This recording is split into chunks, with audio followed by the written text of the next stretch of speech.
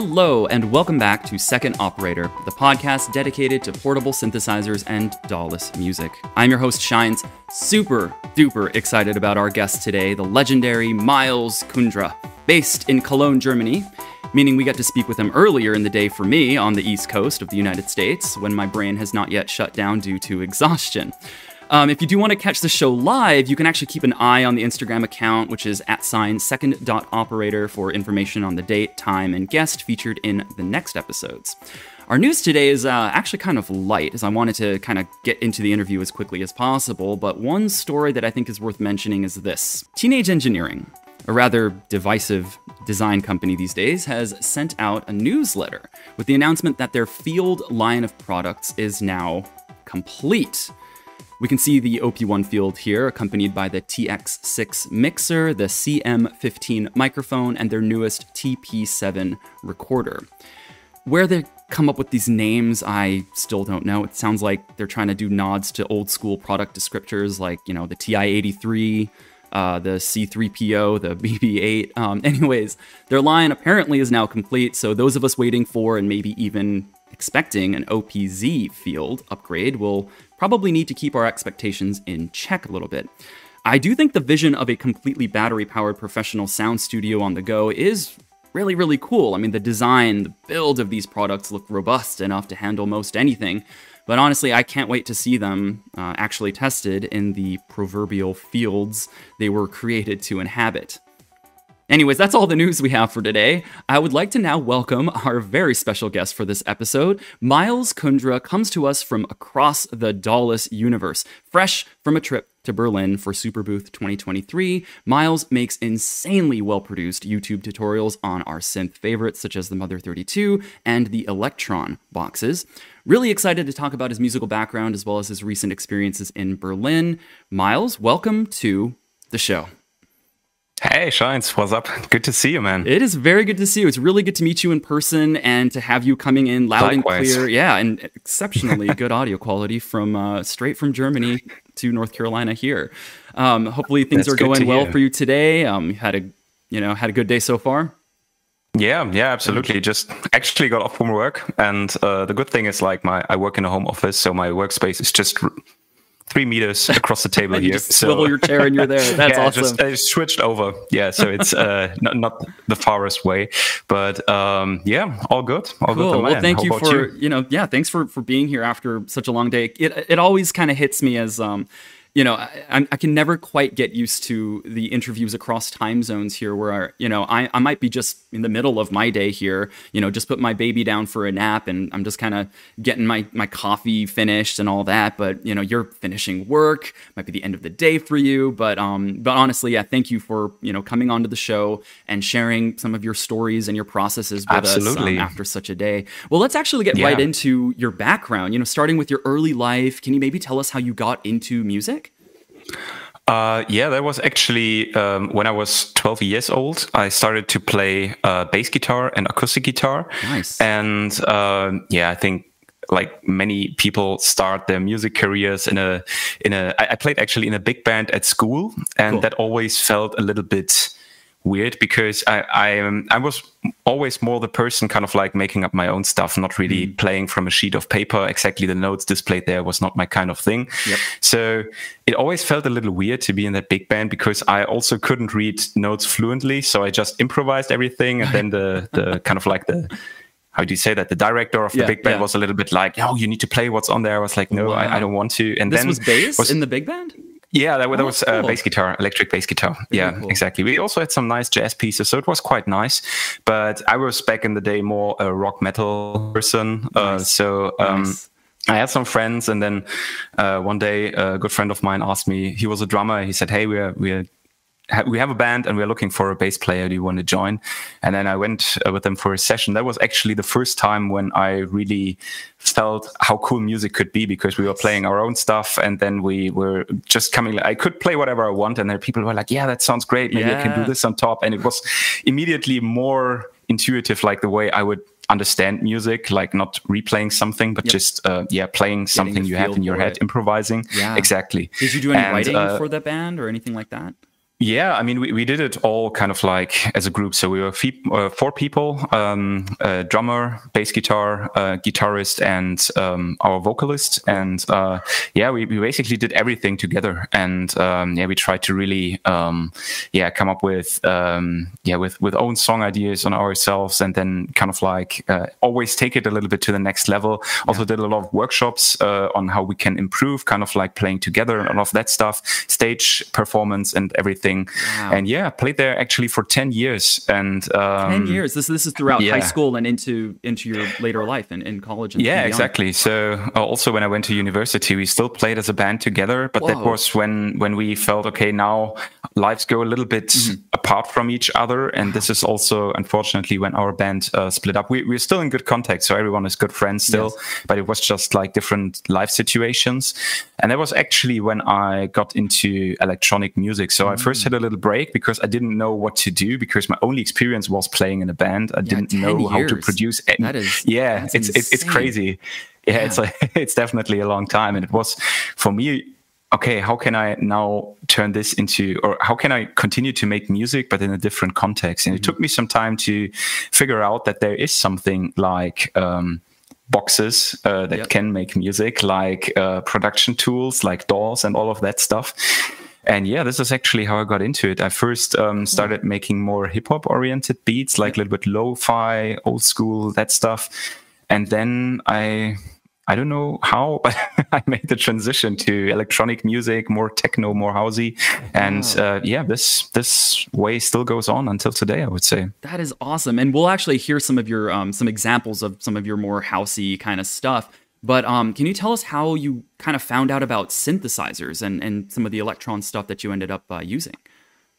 So at first, when I got into electronic music, I actually started completely on the DAW side. So I got into Ableton and had just a MIDI keyboard and nothing else. So everything was kind of like in the DAW and in the box. And then actually it was, when was it? I think it was 2019 when I got my hands first on an external synthesizer, which was the Electron Digitone. Nice. And at first I got it kind of like to be added to my DAW setup, to have something to produce music into the DAW. But when I got it, I realized, okay, this is a standalone box. This worked for me best when I just can take it everywhere. Exactly. Yes. And I can just take it everywhere and just make music just with this thing. And this is actually how I got into it. And then I started to explore it further and further and just make standalone jams on the Digitone. And then I realized, okay, 4 tracks is quite limiting. So I went to look for other boxes. And then, I mean, the obvious choice is then the Digitakt. And this is what I ended up with. Wow. Yeah. And then kind of like my setup kept growing and growing. And I always try to keep it compact because I also want to have the opportunity to play live, to take it somewhere with me for live shows. And but yeah, this is actually how I got into synthesizers and all of that stuff. It's really interesting. You went straight into the Electron Digitone or Digitone. A lot of people, their first synthesizers are things like, the Korg stuff, like maybe a Volca or maybe even like the Microkorg. Like, pretty much everyone else who's been on this show, their first synthesizer has been the Korg Microkorg.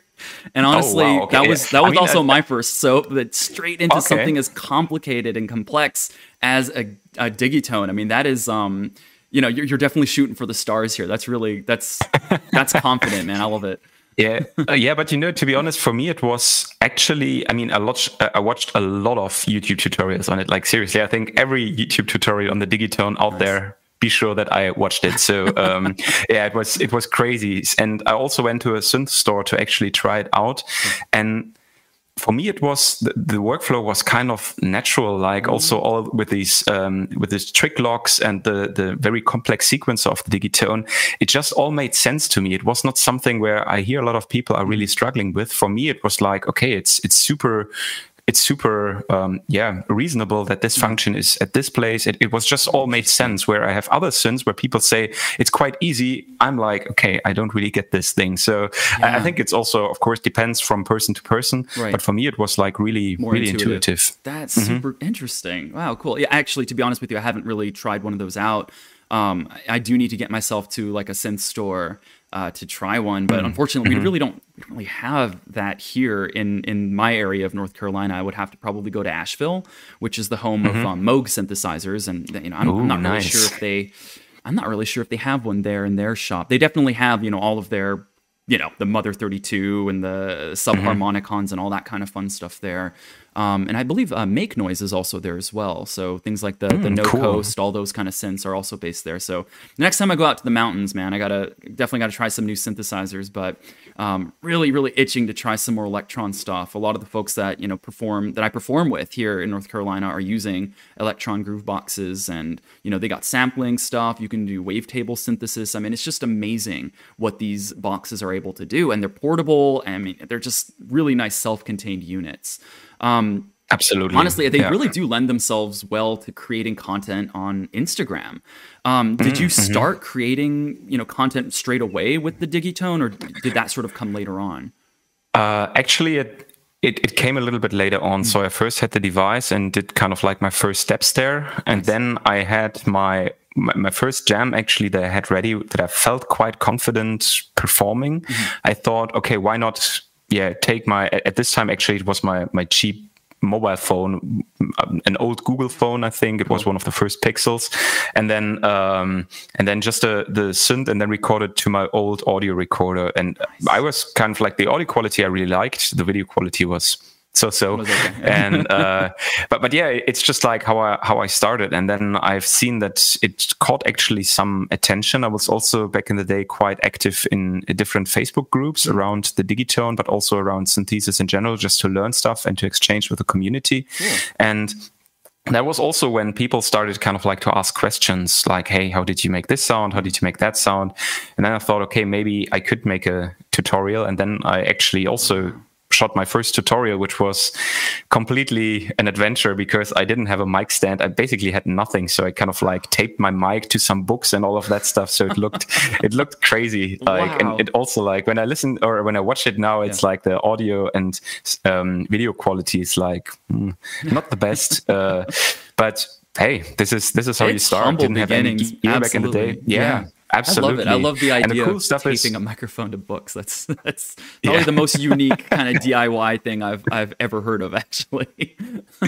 Yeah, I think at one point I talked to Eva Twiti, I hope I'm pronouncing that right, and I think he mentioned that one of his comment sections, or he posted it somewhere on Instagram, that he kind of like had a similar construction for his live streams, where he kind of like taped his phone to books and then to a shelf, kind of like to have the top down angle, because he didn't have a camera stand for that.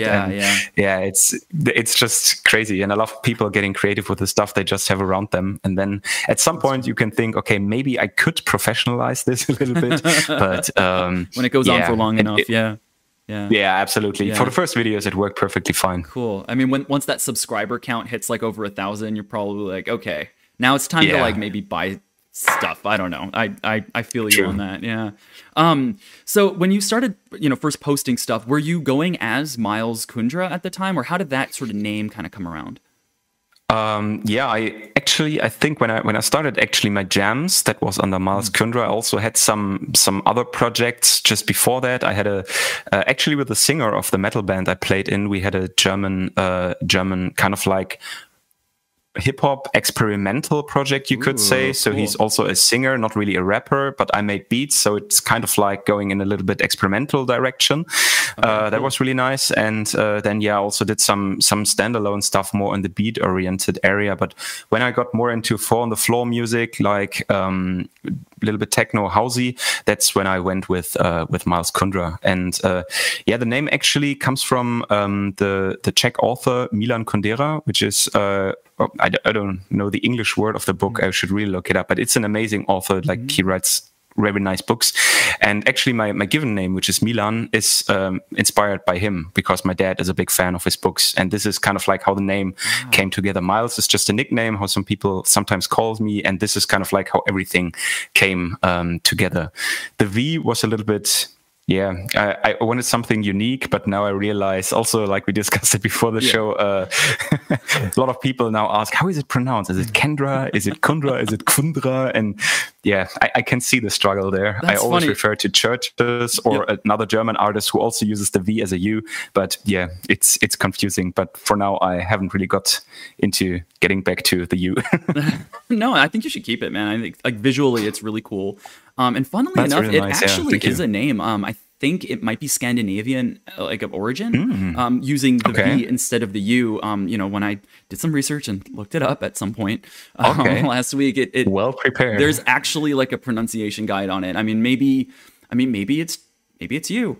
Maybe it's your name. Maybe it's your brand name that people are like probably teaching others to pronounce or something. But maybe it actually is like a Scandinavian last name. So I don't know. That jury's still out on that. If anyone knows, put it in the comments. I would love that. If it would be I looked it up. I didn't find anything kind of like this, but so at least it's unique, so probably I'll stick with it. Oh, I love it. So actually, right before we talked about the name, you were talking about some of your like techno house jams, your Four on the Floor. I actually wanted to play an excerpt from one of your recent jams. This seems like maybe like a live stream or a live show you did, but you have your Digatone, you have your Digitact there, but you also have the Mother 32 playing a sequence. And so when we listen to this, I kind of want, for those of you guys out there listening, listen in for that little sequence on that Mother 32 and, listen out for my favorite part, which is your drops that you're creating, which I think are it's very impressive what you're able to get out of these boxes. So let's give it a listen. Maybe you can tell us the name of the track after we hear it, and we'll take things there. And after we come back, after the song, let's talk a little bit about Superbooth 2023. We'll talk about some of your favorite stuff that you saw in just a second. Sounds great. Let's do it. Let's give your track.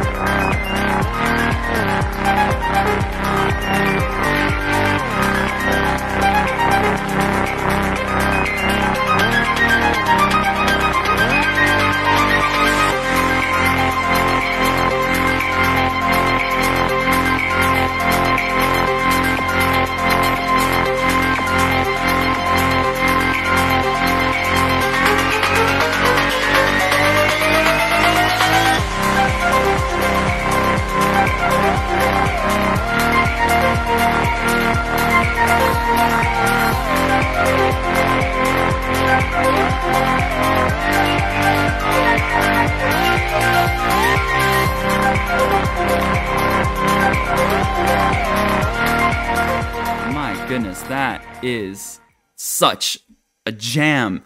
Your drop, your sequencing, all that kind of stuff that you're doing. So I noticed that it's not just the Digatone Digitact Mother 32, but I think it's the the Push as well, the Push 2? It's the Push 2, exactly. That's so cool. So is this actually a DAW setup or kind of like a hybrid? This is a hybrid setup. I just recently made a little bit the transition from the completely DAW-less world. So I had the Digitone, Digitact, the Mother 32, and some here in the studio I also have the Microcosm, hologram Microcosm, but I don't take it for live gigs. I usually just use it here in the studio. Recently I just made the transition to the hybrid world because I wanted to have a little bit more sound mixing capabilities, because the Electron boxes, they are great, but when it comes to mixing, of course, they are a little bit limiting, because you just, on the device themselves, you have a filter and a Digitact, a master compressor, but you can't kind of like compress or EQ every track independently. And this is what brought me a little bit more to Ableton, kind of like maintain this live vibe, but also have more mixing opportunities. And how I actually use it is, when it's running, I'm actually not looking at the computer screen at all. It's just happening, everything on the push. So it gives you kind of like a DAW-less feeling, because you don't have a screen in front of you, you just have your boxes, but still it gives you all the power that a DAW would give you. And I think it really brings together the best of both worlds, at least for me. Oh, that makes so much sense, actually. If you think about live mix, a lot of that stuff is going through computerized mixing boards anyway. I mean, that's just, you're just really kind of getting ahead of that a little bit to add the compressor, the limiter to your live sound. I'm sure there might be some mixers out there, Teenage Engineering, we're talking about you, that do all that. But I think for the versatility of something like a laptop, I don't think you can really beat that. How did you create those drops and those rises and stuff? Is that part of your sequence, or is that something that you program in through Ableton, or which one of your boxes does that? Part. So some of the risers and of the sounds are actually done in the boxes themselves. Nice. So it's then I use a lot, especially on the Diggies, I use a lot the internal LFOs for some risers, for some just some all these pitch ups that you're hearing. It's basically just an LFO going up an octave over time. So it's just that actually. And with Ableton now, of course, you have more sequencing opportunities. Like you can also have longer pattern length, so to say. So in Ableton, they call it scenes, but actually on the Electron world, it's a pattern. That's actually the limiting factor also on the Electron boxes, that the scene can only be long 64 tricks. There are some workarounds to make it 128, but still that's quite limiting. This is also why I really like to use the Ableton workflow, because there you can expand it a little bit and then play a little bit in the drop, give it some room, and then go all in. And this is also how sometimes it's just by accident, because in this case it was like I was doing accident, the drop. Huh? Totally. I mean, in this track, and then I wanted to drop into kind of like the drop basically. Yes. So I was creating the build up. And then I hit the wrong button and went to an empty scene. And that was kind of like when I had a total pause in the music. And then the next track played, and I was like, actually, it's quite nice to leave some space in here. Dynamics. And exactly. And this is when I thought, okay, I will take some of the instruments out, and then some will continue playing and do a further build. And then you have a small drop, and then you go into kind of like, the drop. Track or something else, Exactly, and this is how everything came to place. It's drops are a science for themselves. Like seriously, it's like so much you can learn or so much you can do wrong there. And when I watch tutorials, I'm like, oh shit, this is I'm doing it totally the wrong way. But actually, encouraging to hear that there are people saying, hey, this is cool. So I appreciate that. Yeah, no, there's nothing like doing a drop in front of people and then like seeing them go a little crazy when it that is a feeling unto itself, and I encourage everyone else out there, try to do an epic drop like that in your next track or in your next live set. So speaking of the Push 2, I mean, we were talking just a little bit before this, this show, about how there's a new sort of member of the Push family, the Push 3. So is this something that you saw at Superbooth, or is this something that kind of just was announced lately, or how did you hear about this? Actually, it was announced lately, so it wasn't presented on Superbooth. I met with some of the Ableton team members on Superbooth, but actually they didn't mention anything about it. They didn't. It was just all hush hush. Yeah, it was not announced there. They are also not exhibiting officially, so it was just I'm meeting them there because they were at the show, but they didn't have a booth or something. And this also kind of like brought me to the kind of like thinking, okay, probably they have planned it for Superbooth, then it got delayed. Maybe it wasn't quite ready. They wasn't there yet. I mean, I know how it works. In my day job, I work for Sennheiser, and we have a lot of product stuff coming, and then there are delays and stuff, and then it gets pushed back. So I know how it works with tech companies working on hardware products. So absolutely. I mean, delays are honestly, I think, very important for the product cycle. You don't want to. I mean, we see it in the video game industry all the time. People pushing out products that aren't quite ready. But in hardware, I mean, that stuff is baked in. It's not. Some products will allow for firmware upgrades or whatnot, but that would be very, very difficult to navigate if a product was out and it just didn't work or do something. But well, that's really awesome, man. I mean, I'm looking forward to seeing more about the Push 3, and I want to hear, your tutorial and your opinions in the coming, weeks on it. But let me ask you a little bit about Superbooth here. So what took you there? Of course. I mean, this is something that you do every year. Were you planning to go this year, or how did that end up coming around?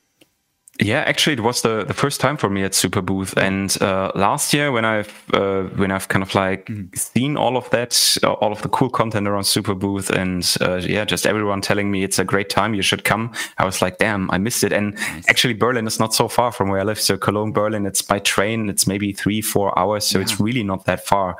So I said early, okay, I'll take vacation for Thursday and Friday, and then I'll just go there and see what comes up. And then I had the idea, okay, maybe I could also do a little bit content creation just from the from the trade show, because actually I started my professional career as a journalist, and I did a lot of stuff on radios and all of that. So yeah, I thought maybe going a little bit back to that and going into the reporting side of things. And yeah, this is when I got then my accreditation for Superbooth and just went there basically as a content creator. And that of course is cool because you can then bring your own gear, you can film there, you can move freely, you can just walk up to any exhibitor. Right. Saying, You're doing interviews. I mean, I'll definitely have your YouTube channel underneath in the description, but you're interviewing some of the people that were there. You're walking around. You're doing some of these synth demos and stuff as well. I mean, that is super awesome. I mean, it's one of my dreams or one of my goals. I've actually been to Germany twice now, but I've never gone to one of the synth events, and one of my goals is to convince my wife to allow me to go to eventually, hop on over to Superbooth and see some of the amazing stuff that's out there. And hopefully get my son a little bit more. He likes to just kind of tweak. He's one, so he doesn't really get it yet, but eventually it'd be nice to kind of have him come as my accomplice. But definitely been one of my dream goals is to get back to Germany, because I love the culture, love the beer, the food is awesome. Just love the country in general. But they also host Superbooth, which is just the coolest thing. So, I mean, it's totally what you're saying, totally true. And I think the cool thing about Superbooth actually is that it's, for me, it was, okay, I go there for the synths and for all the stuff, for the gear.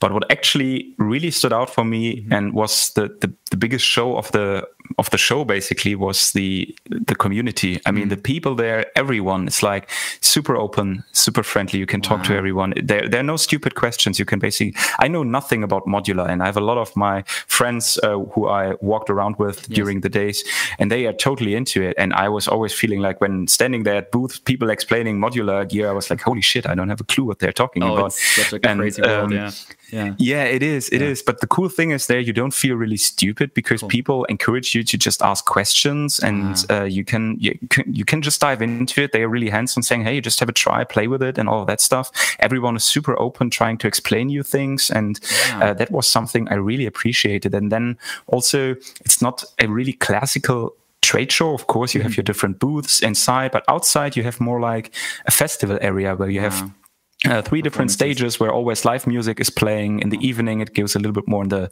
techno direction. So you have something where you can just dance and vibe to. And it's to be honest, it's a perfect blend between festival vibes and trade show vibes. But it doesn't feel as you're on a trade show. It feels more like you're on a festival and meet a couple of friends. It's really cool, and the community vibe is absolutely amazing. I can just encourage everyone in the synth sphere going there, because it's it's like a big meetup of an awesome community of really, really friendly people that are all nerds, that are all talking about the same stuff that we're passionate about. Right. And, I mean, these are our heroes too. I mean, the people that actually make the stuff that we're jamming on. I mean, that is like, oh, that's super cool. It's that's getting me hyped for the next few years, seeing if I can really make it there.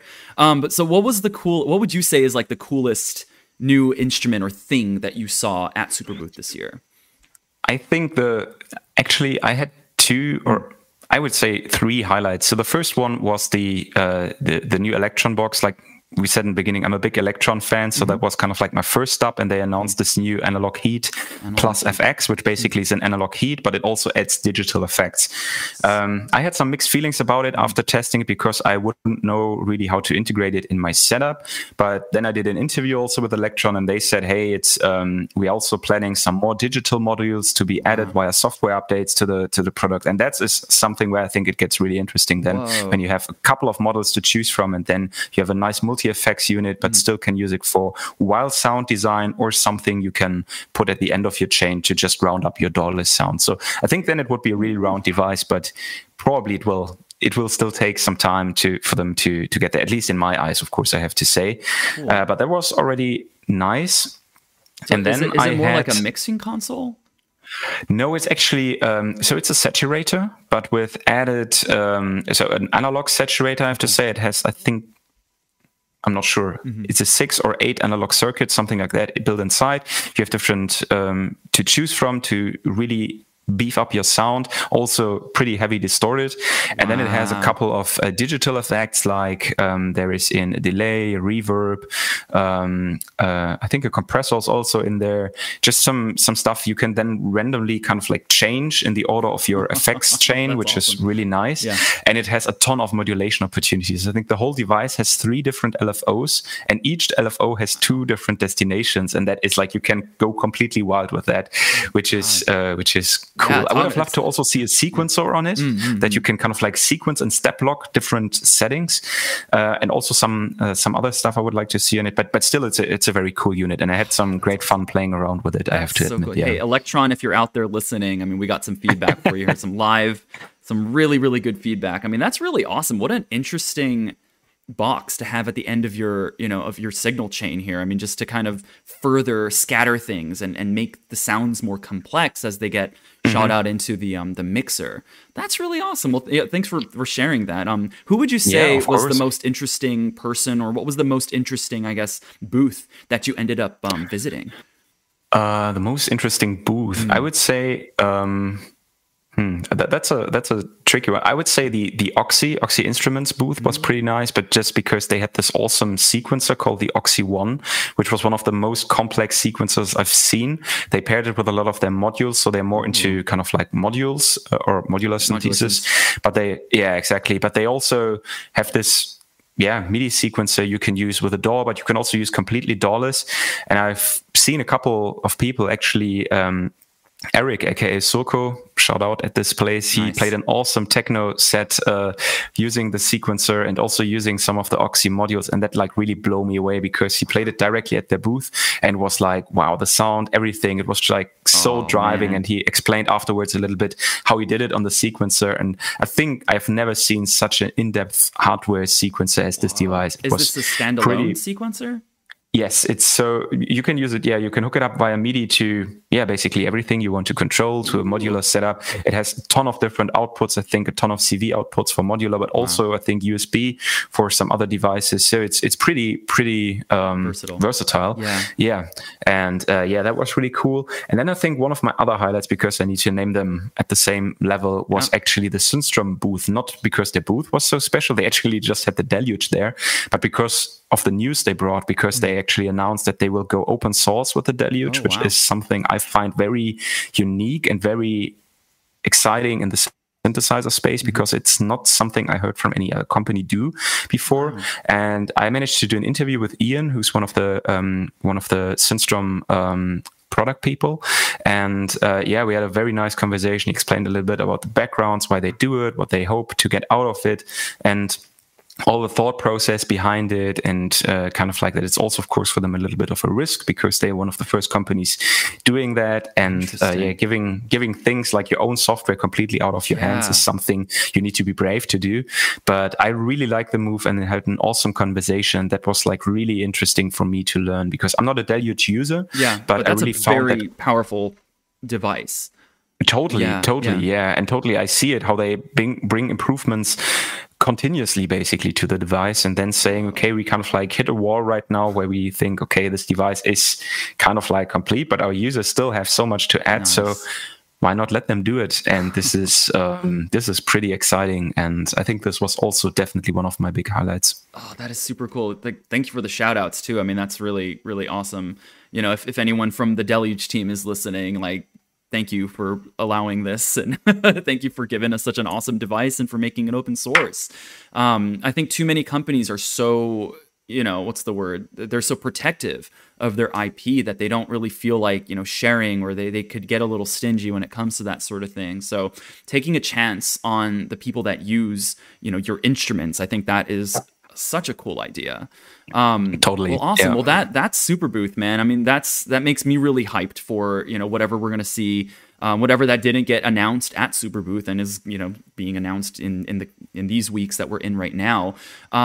Which kind of leads us back to the Push 3, which I think is a sort of like a DAW-less version of Ableton. Is that sort of what it's kind of positioned to be? Yeah, I think it's a hybrid version. Or actually, there are two versions of the Push 3. One is pretty similar to the Push 2, so it's just a controller. It controls Ableton as a MIDI controller, but it brings all the other features of Push 3 with it, like the integrated audio interface and also the MPE controls, which I found very interesting. But then you also get a more expensive version, which is then also a standalone version. So you can basically use it as a controller, but you can completely hook it off Ableton. And the cool thing is it not only is standalone, but you can also have it battery powered. And I think the battery runs up till 2.5 hours. So it's perfectly for a live set or a session. And then you can, of course, continue to use it with a power supply. And this is something, and the cool thing I really like, because they really seem to have thought this through. You can actually, if you get just the controller version, you can later on buy a kit to upgrade yourself, your controller version, to the standalone version, which I think is pretty cool, because when you say, okay, right now I don't have the extra euros to spend, I just want to go for the controller version, then later on you can update it yourself. And also all the components they built in there, of course, the CPU and the processor, everything can be exchanged later on, which is pretty cool. The internals are modular. That's really unique. Yeah, it's like you have I think you have an Intel processor in there, and then I think CPU is, I'm not entirely sure. I think it's 8 gigabytes or something. And you can definitely upgrade that later, which I think is super awesome. It's a desktop computer.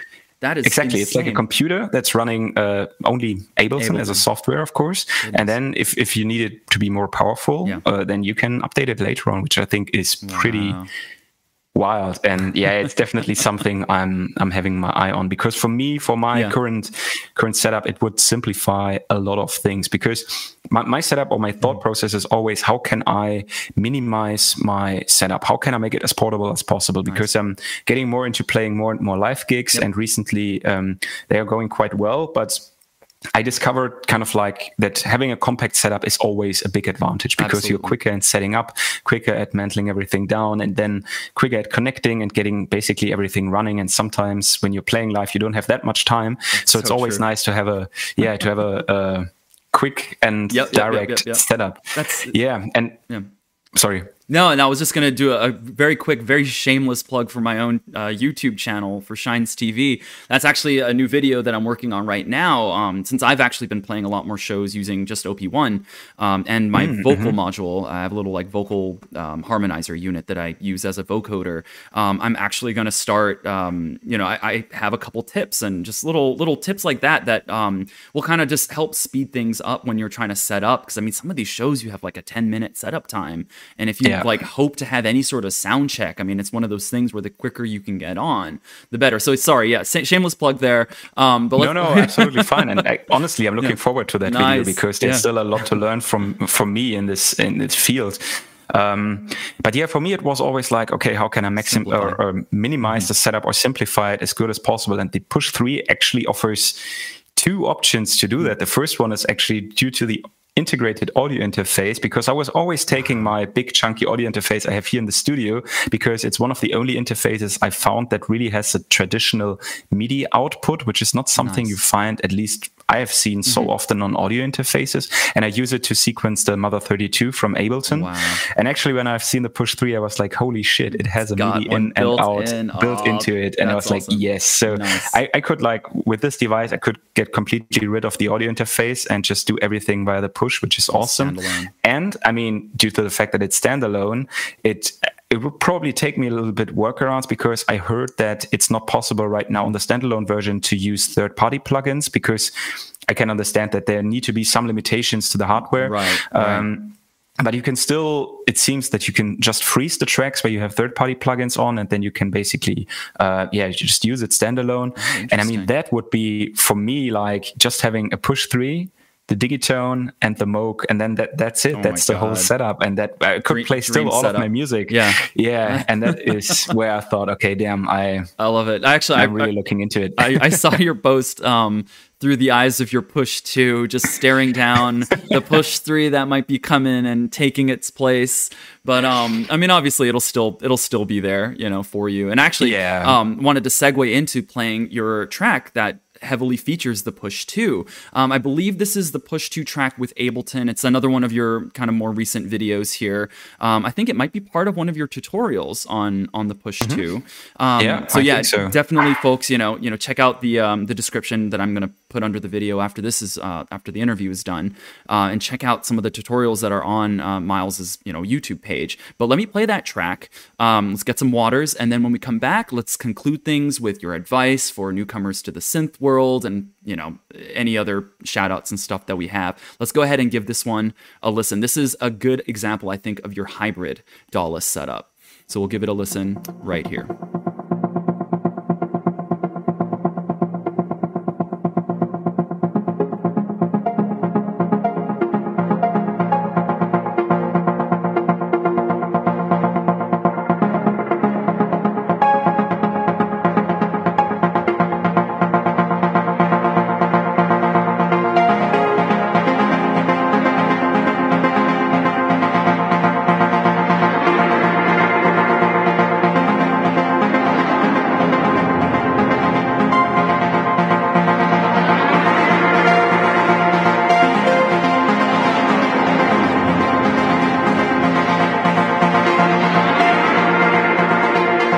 Again, super duper cool.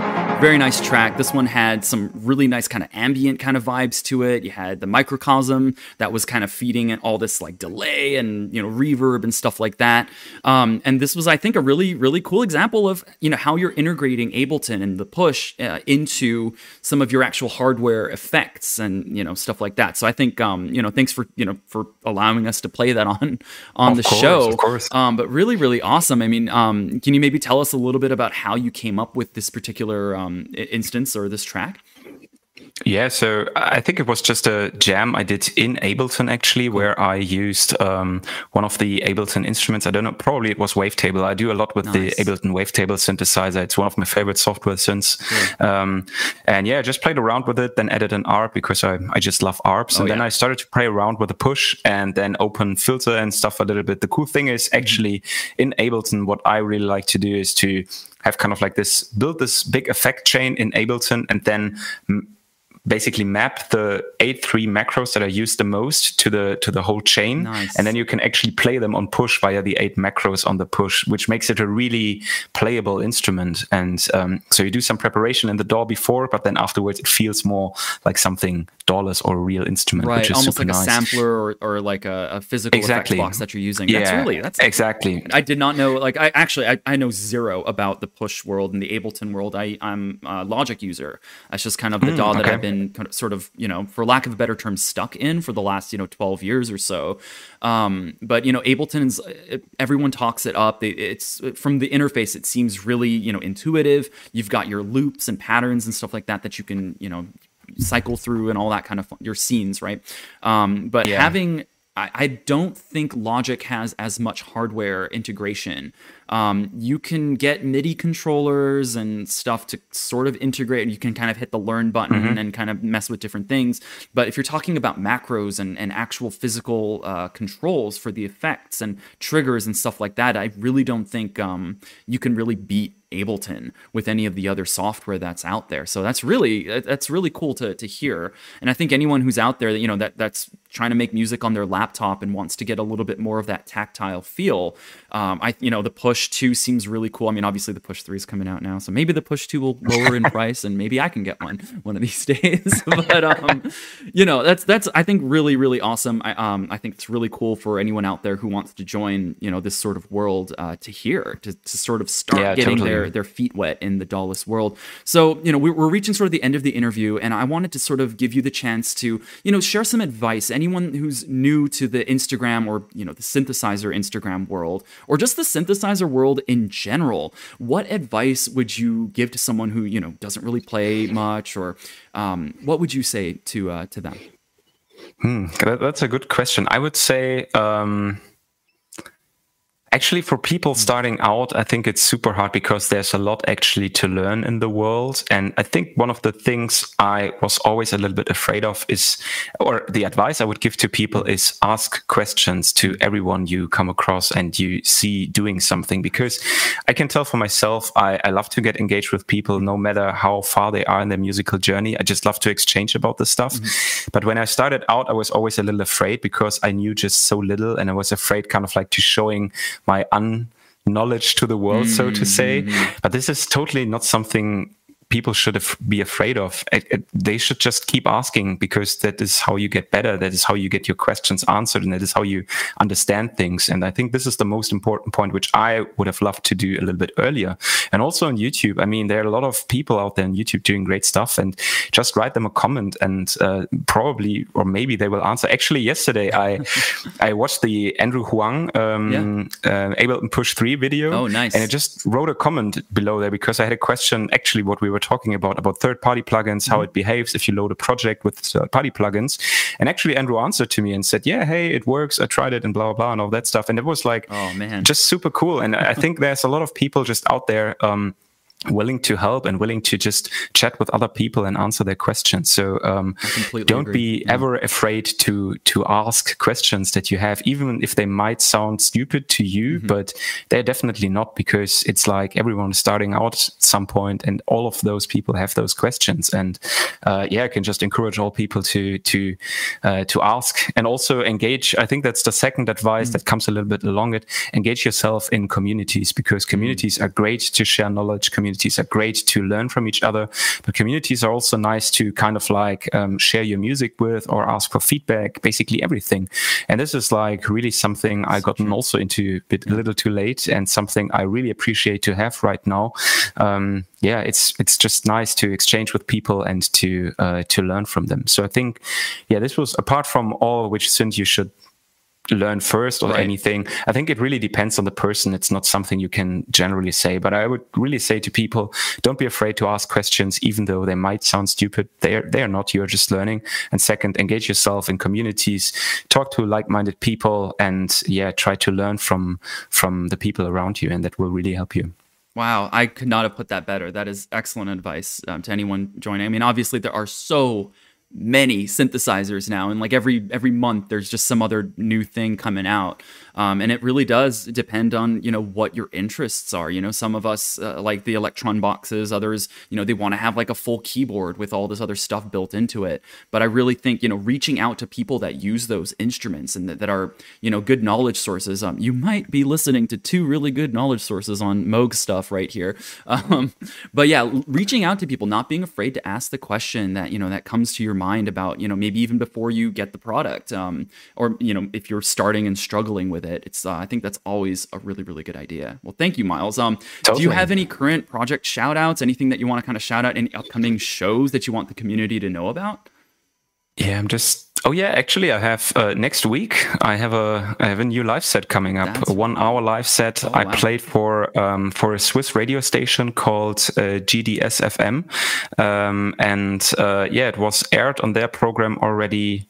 I think it was last Saturday. We're streaming live, so I need to think. Cool. But it was last Saturday, and it will be aired again in June. And next week on the 30th of May, I will have the full live set, also with visuals on my YouTube channel. So if that's something people are into, happily to welcome everyone there. There will also be a watch party at 8 p.m. CST on the 30th of May. So everyone willing to be there, I will be there for the YouTube premiere. Cool. And I'm really looking forward to sharing that with the world, because they actually went a lot of work into this set. Also the recording, the editing. I never edited so many layers of 4K video footage. Wow. with such a length. Like 1 hour is crazy. That like my MacBook was like really, I can't handle this. The fan spinning, all that. Yeah. Wow. That is well. Actually, I'm really looking forward to that. If I can join you there, I will absolutely. I think that's my 2 p.m. So if I'm not like busy with work or with baby stuff. I will definitely try to maybe even just like have it on while I'm doing other things. But your music is killer, dude. I mean, like your sets are Thank you, man. ripping. Really like they are it. just awesome. At some point, if I ever go to Germany, I'm gonna see if you're playing and like come out to like a house show or something that you're doing. Absolutely, yeah. Would really just love to vibe to some of the stuff that you do, and hopefully by then you'll be on your Push 3 Digatone setup. We'll see. Let's see. Future goals. But all in all, thank you so much for for joining me here, for being willing to share your experiences and your stories with us on Second Operator. It's been an absolute pleasure having you. And, for the rest of your day, I really hope you have a really good evening, whatever you're up to now, probably dinner, probably really thirsty after such a long conversation. So really, Miles, thank you again for being on the show. And, we'll catch you on your live streams. Yeah, thank you. And no, honestly, thanks for having me. Like, really big pleasure to being here. And appreciate your music too. Like I said, learned a lot from you about the Mother 32. Here again, community exchange. Absolutely. So actually I watched Fine's videos about the Mother 32, and that's also how we got a little bit in contact. And thanks, big thanks for having me. It was a great conversation. And All right. All the best for you, man. Yeah, well, guten Abend. I believe. Yeah. I was just how do I say that in Japanese? I would better not try. So, would you say oyasumi or oyasumi would probably be like, that's more like good night. But but I'll just say yoroshiku because that means we'll continue to do stuff in the future. Awesome. That sounds perfect. Yeah. Perfect. All right, Miles. Have a great rest of your evening, and we'll catch you later. Thank you. You too. Right. See ya. You can find Miles on Instagram at @Miles_Kvndra, which is spelled MILES_KVNDRA. You can also find his amazing YouTube tutorials at youtube.com/C/Miles Kvndra. Once again, that's MILESKVNDRA. Super duper cool stuff. You've been listening to Second Operator. Thank you so much for joining us here on the live stream and for being part of this amazing, awesome, extremely friendly Dallas music community. Next week, we will be interviewing the Dallas legend James Burns, also known as Robinson Village. I cannot wait to get into his music and his processes as well. Please keep an eye on my Instagram page for more details. If you do want to get in touch with me with any news or community shout-outs, you can connect with me on Instagram at second.operator, as well as on Twitter at second_operator. You can also find us right here on YouTube at youtube.com/@secondoperator. And eventually you'll find us on every podcast platform in the known universe. If you'd like to support our show, we are actually on Patreon at patreon.com/secondoperator. The lowest tier is $1 a month, which will still get you a cool sticker for participating in the show and for really just supporting us and being an awesome person. And for all the listeners, thank you so much for tuning in. I have been your humble host, Shines. We will catch you in the next show. Cheers, have a great rest of your day, and guten Abend.